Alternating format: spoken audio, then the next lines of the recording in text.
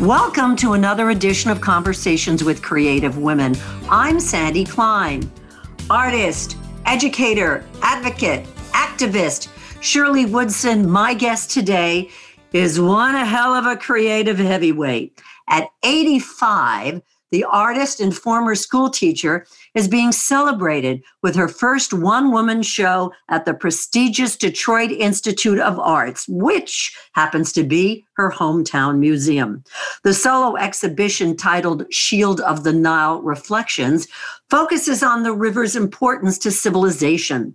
This quote from the DIA, Shirley's collection presents her vibrant, dreamlike paintings of Black bathers in rivers, honoring the diasporic myth that the Nile holds transformative and nurturing benefits for people of African descent.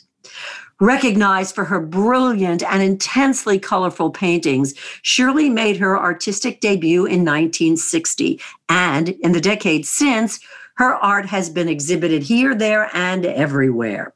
Then there's her work as curator and art consultant, organizing exhibitions and collections, including the Howard University Museum of Art, the National Black Fine Art Festival Olympic Exhibition in Atlanta, the annual Detroit Public Schools exhibition. Speaking of public school, Shirley spent 26 years teaching art to high school and college students. As for her education, Shirley received a bachelor and master's in painting from Wayne State University, including graduate studies at Chicago's School of the Art Institute. So much to talk about. So let's meet and get to know Shirley Woodson. Welcome, and thanks so much for joining me remotely today from Detroit. Thank you, Sandy. It's great to be on your show.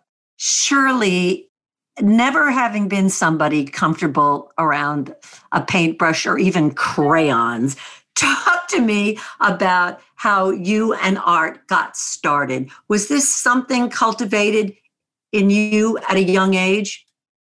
Well, yes, I would say so. As long as I can remember, I've been a maker, drawing and sewing and cutting and pasting, and those were in the early times. And then when I entered school, it was just a natural thing for me to do. You mean when you were in elementary school and it came time? Yeah.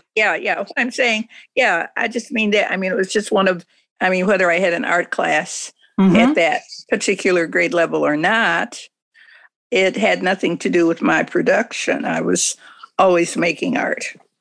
And so that was something that was a real natural act for you, even at a very young age. Yes, it was. And wherever I found the opportunities to be an artist, I followed along with that. But I did make my own declaration at age 14 that I would be an artist.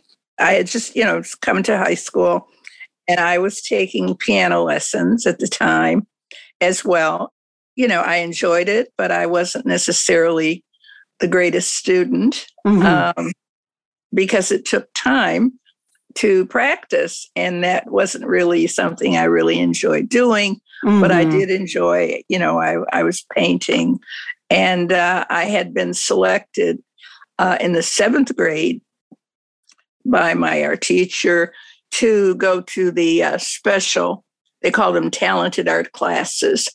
And that they were also held at the Detroit Institute of Arts. And students from all over the city would attend every Saturday. Once I started in 7th grade, I really was in the program through high school. So all of this clearly was a natural act for you. Art spoke to you, and you fostered this wonderful relationship that goes back so many years. How was that received at home? Were your parents encouraging of that? Were they supportive? Oh, yes, totally.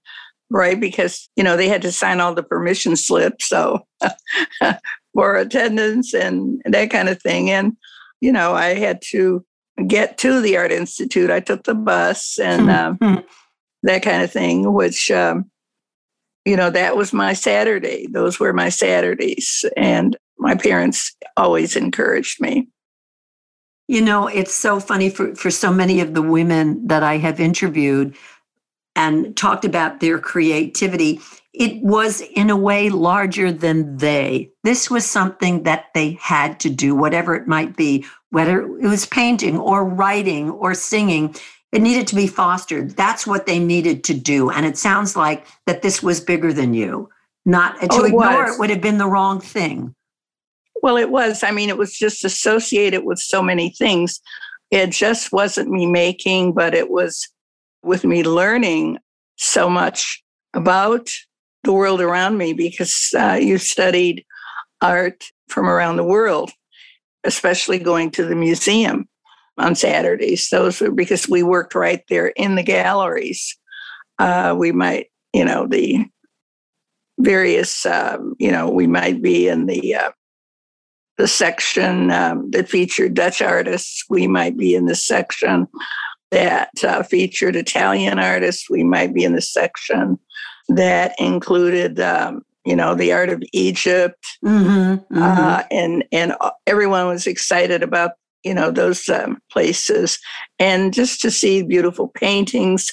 And with me going so regularly, of course, I knew the museum backwards and forwards, where this was. So during those Saturdays, I could go and visit another room, whether we were working in that room or not. I could always go and just check to see if my favorite painting was still where it was the week before. And also just with other students involved in the same practice, I just knew I was in the right place. It wasn't just me alone. And so I understood this as being an activity that is really a necessity out here. I mean, it's explaining not just to me, but any visitor who would come. So I knew right away of the importance of art.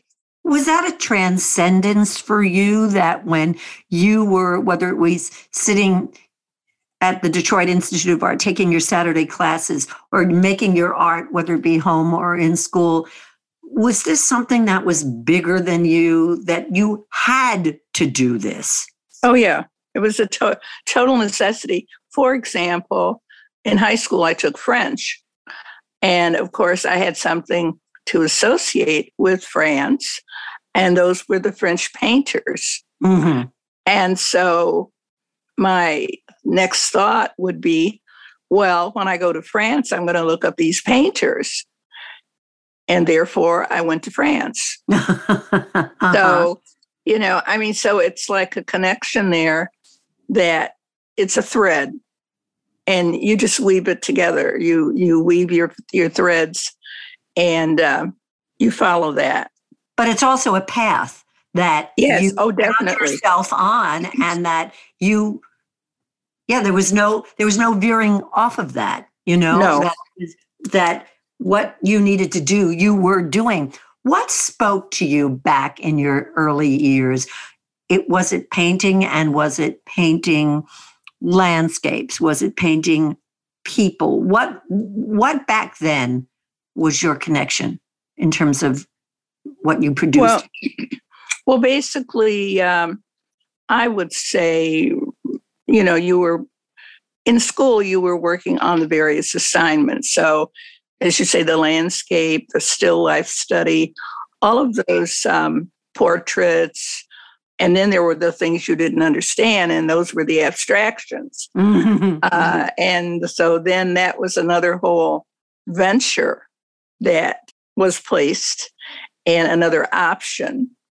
But my basic tools were always painting. I did take all of the other courses, all the other art courses, printmaking, sculpture, metals, design. Mm-hmm.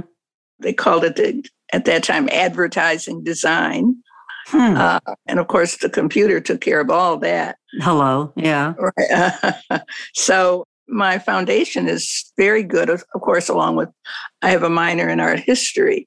And so, which gave me, an opportunity to focus deeply into periods, trends, those part of the process, which, that's once you step out of the studio, there are all these categories out here for you to fit into.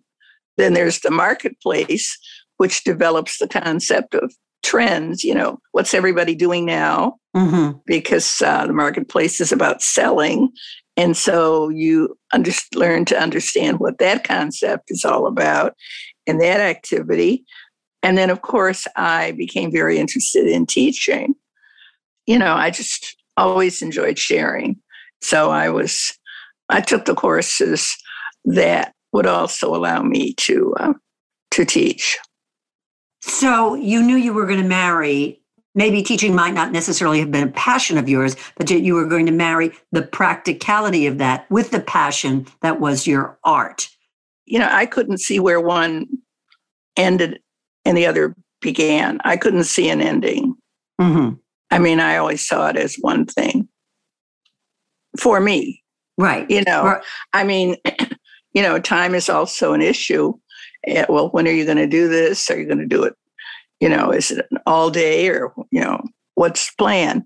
So you simply make the plan and you get it all in. That's all.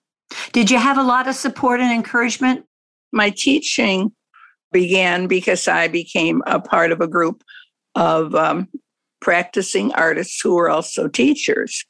And so you find streams of communication, that you're not all out there all by yourself doing this. Mm-hmm. So early on, my work was purchased as soon as I got out of school. Out of what school? College?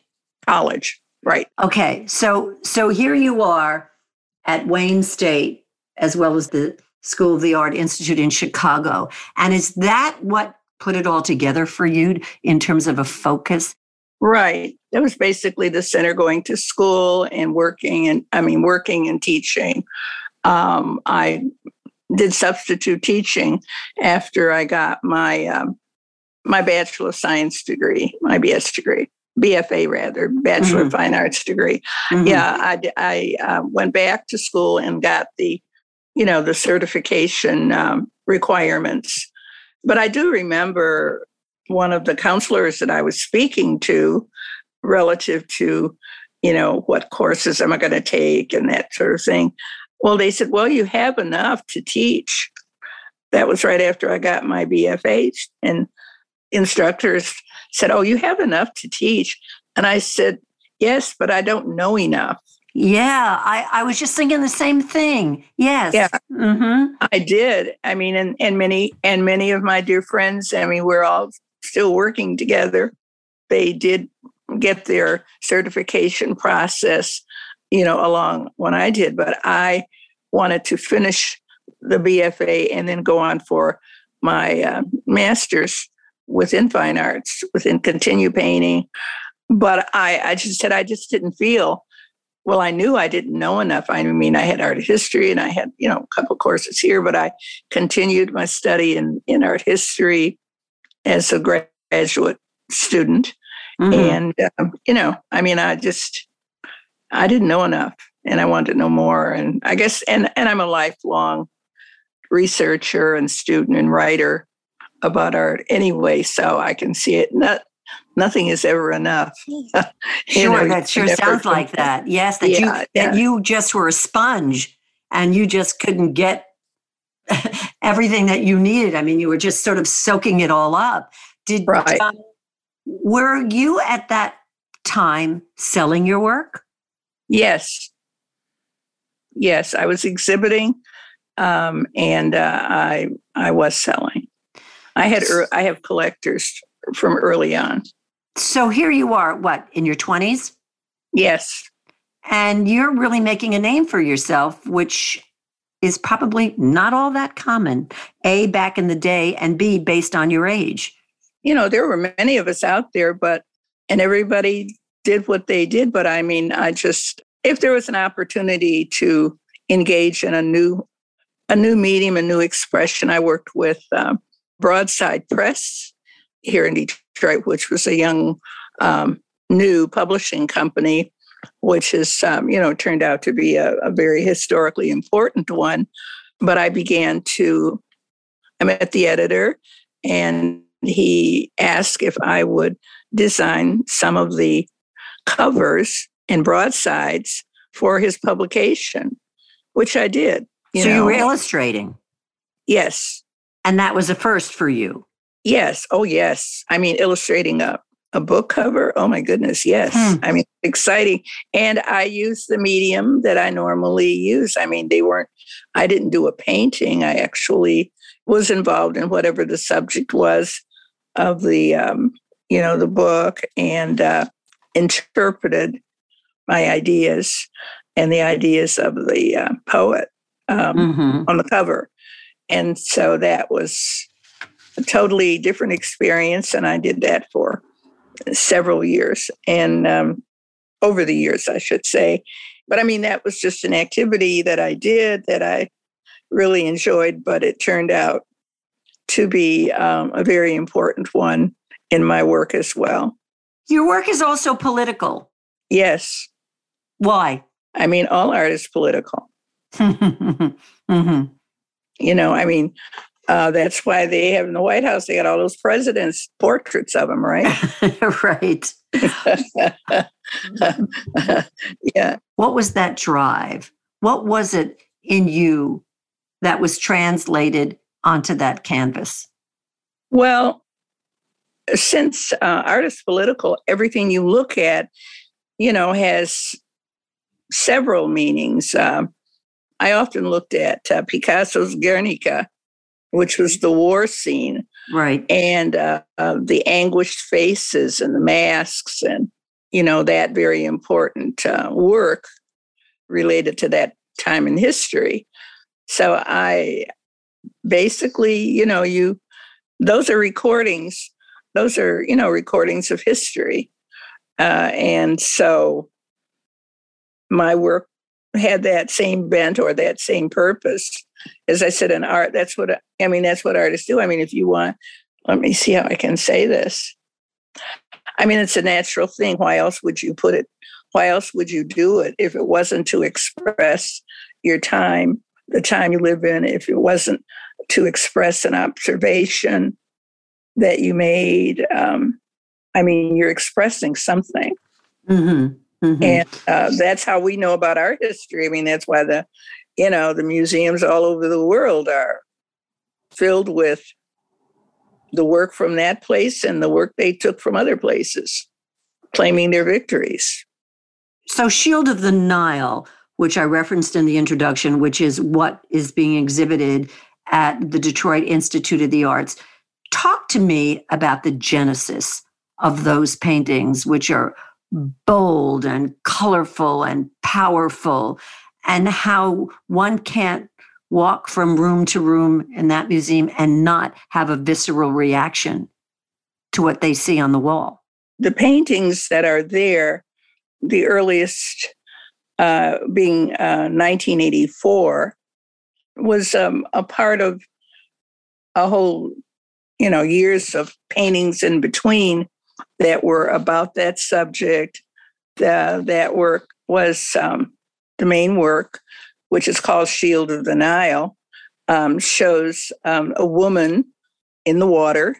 And I chose water basically because you're either on land or you're in the water. The water is the basic element on our planet. I mean, the planet is water. We're water. But I mean, the planet is water.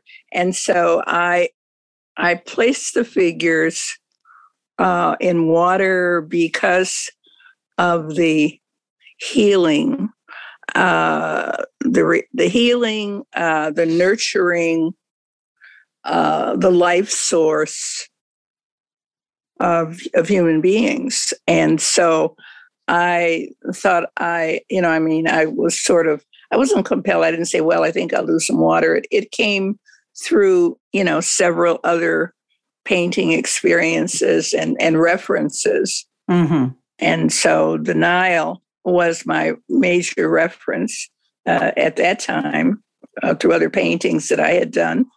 It became very natural to me. I mean, I felt the figures are there. they're surviving, they're being renewed, they're being refreshed. You know that when you are in the water, you know that you are in another kind of place, and you react differently there. Right. So it was like to gather the viewer into a whole feeling of another space and time, and that we're a part of that. Well, those feelings can run the gamut from the joy of being in the water to the fear of being in the water. All of that. Yes. All of that. It's so layered, and it's also powerful. In addition to which, the Nile, in its place in history, is mammoth. Again, its importance to civilization. Yes. Well, those are the, resources, and those are the reasons that group of paintings sort of ushered me into a new concept of working.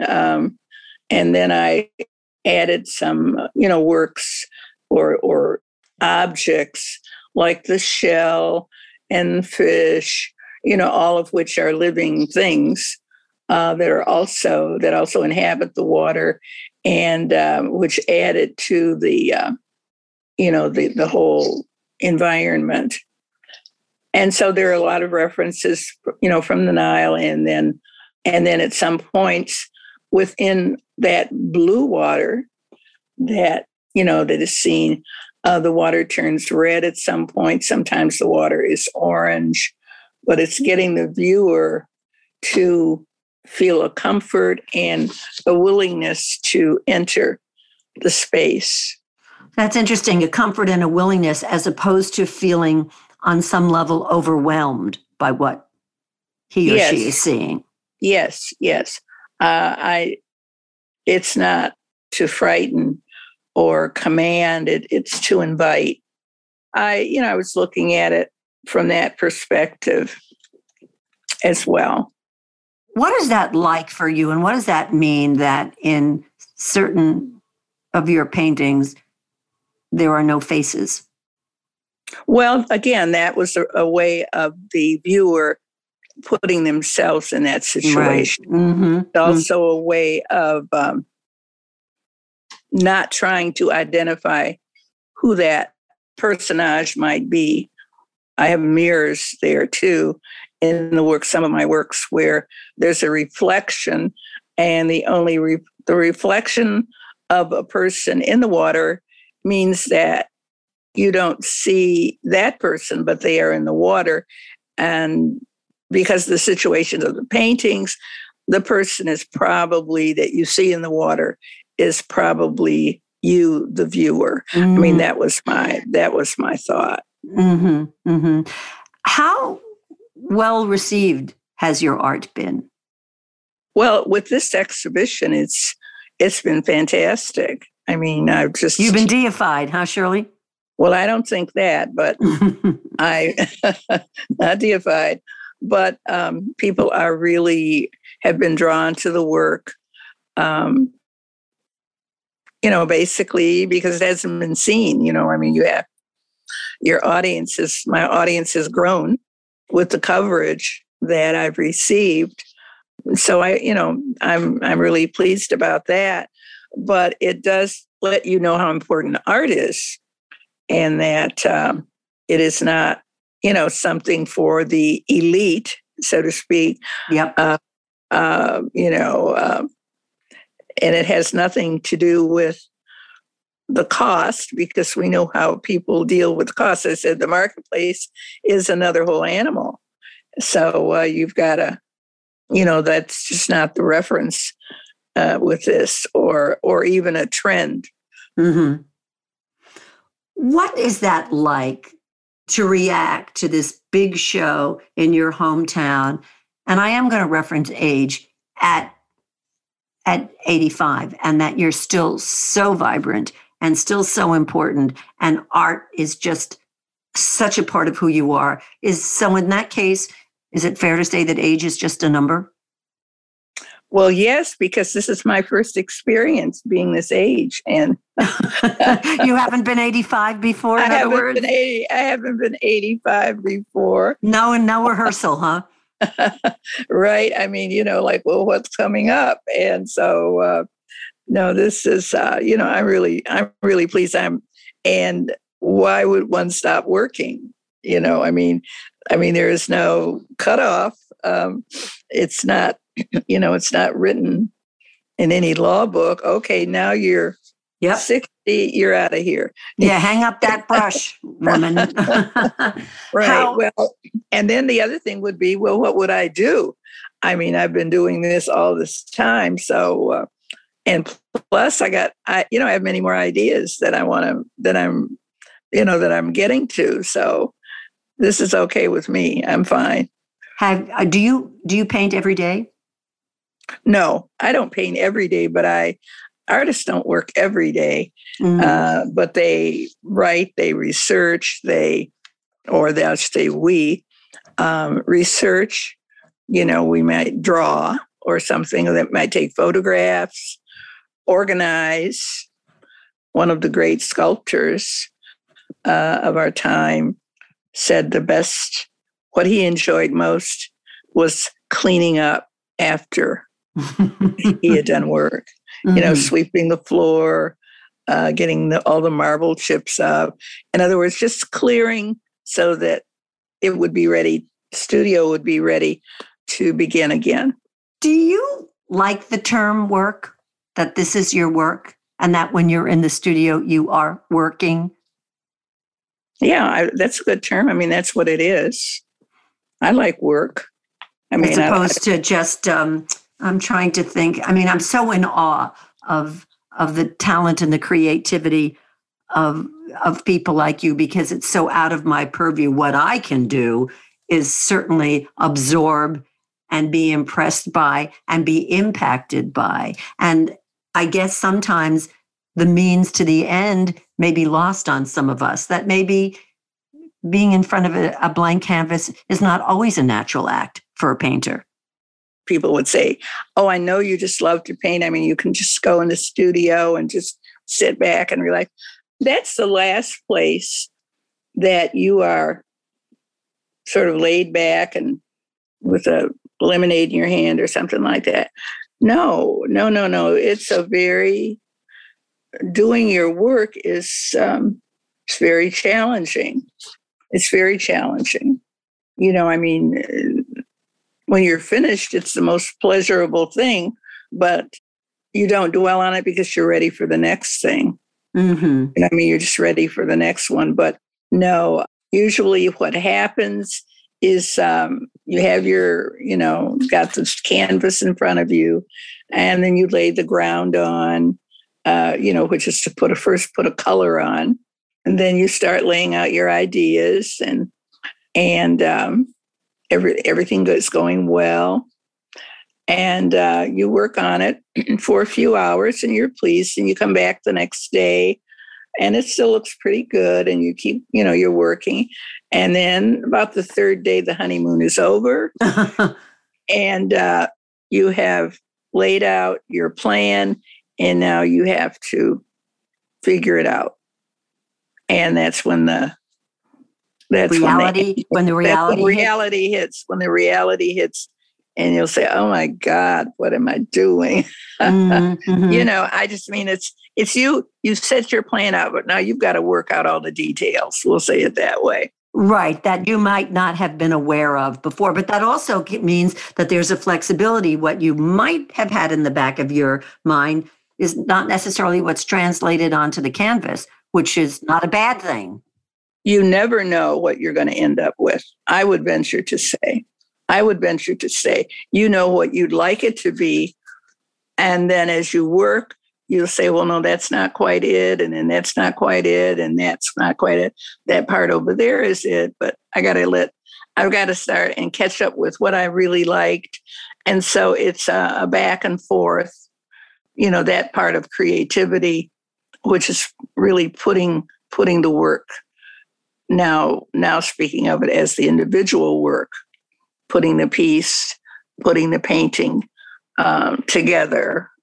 I mean, mm-hmm. to come to a solution for this plan that you've laid out.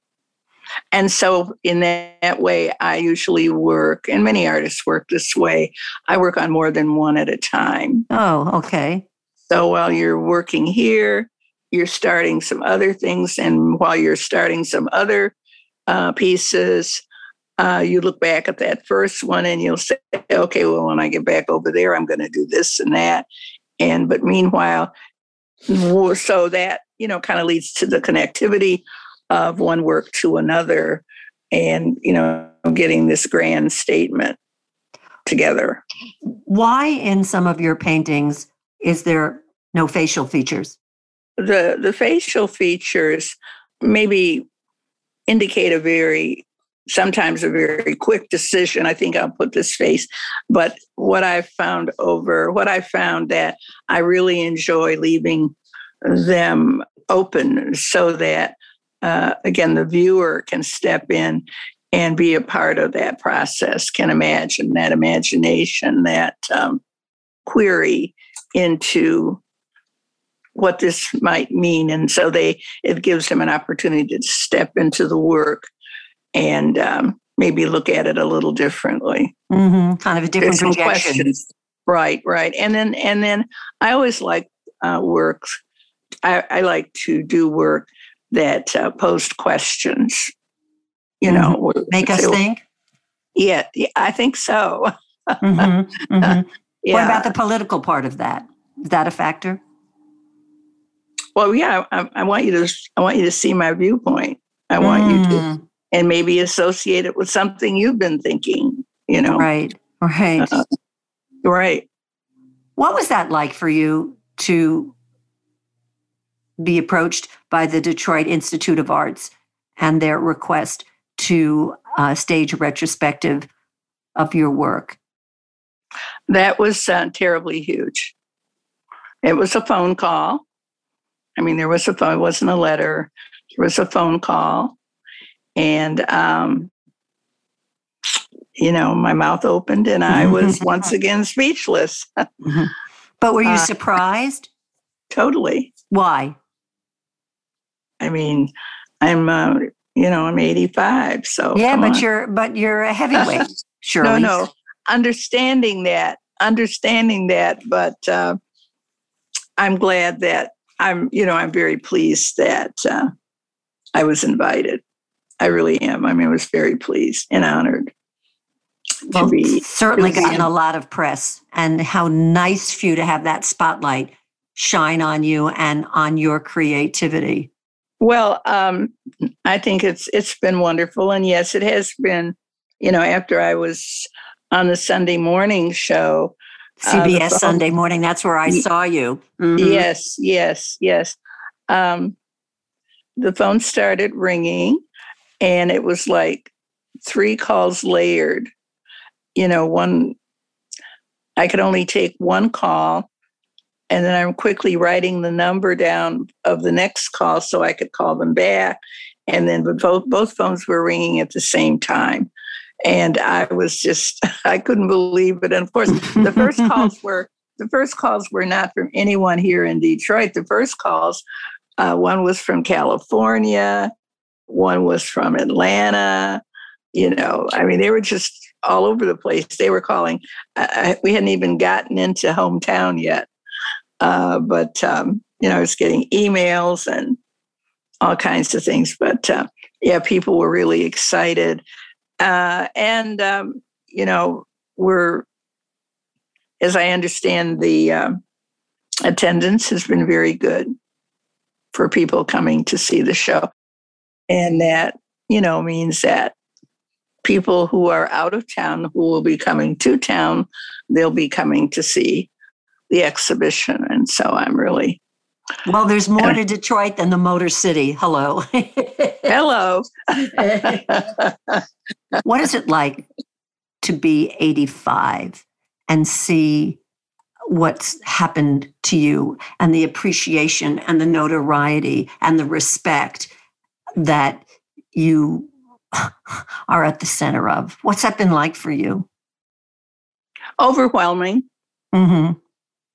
But good overwhelming. good overwhelming. But it's been wonderful. I mean, at any age, Mm-hmm. at any age, this, it's overwhelming. And, and of course, especially, with the Detroit Institute of Arts, who has the museum has just been so important, to not only in Detroit, but all over nationally and internationally because of its holdings.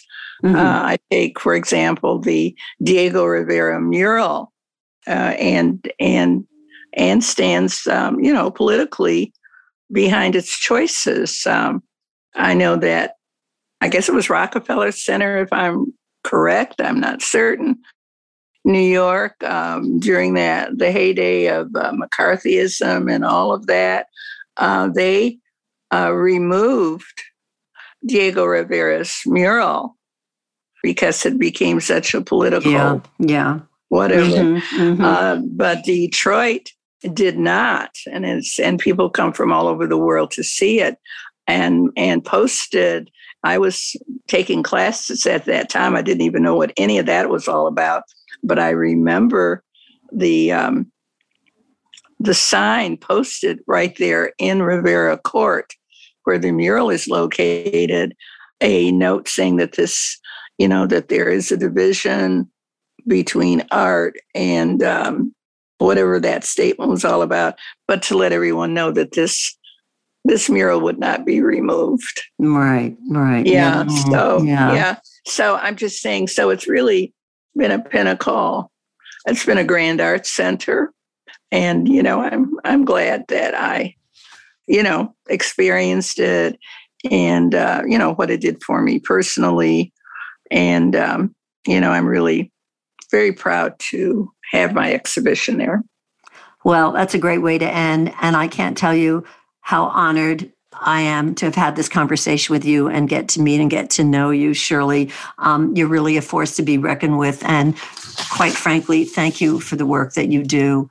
You're making this a better place. Thank you so much, Sandy. Join us for another edition of Conversations with Creative Women. I'm Sandy Klein.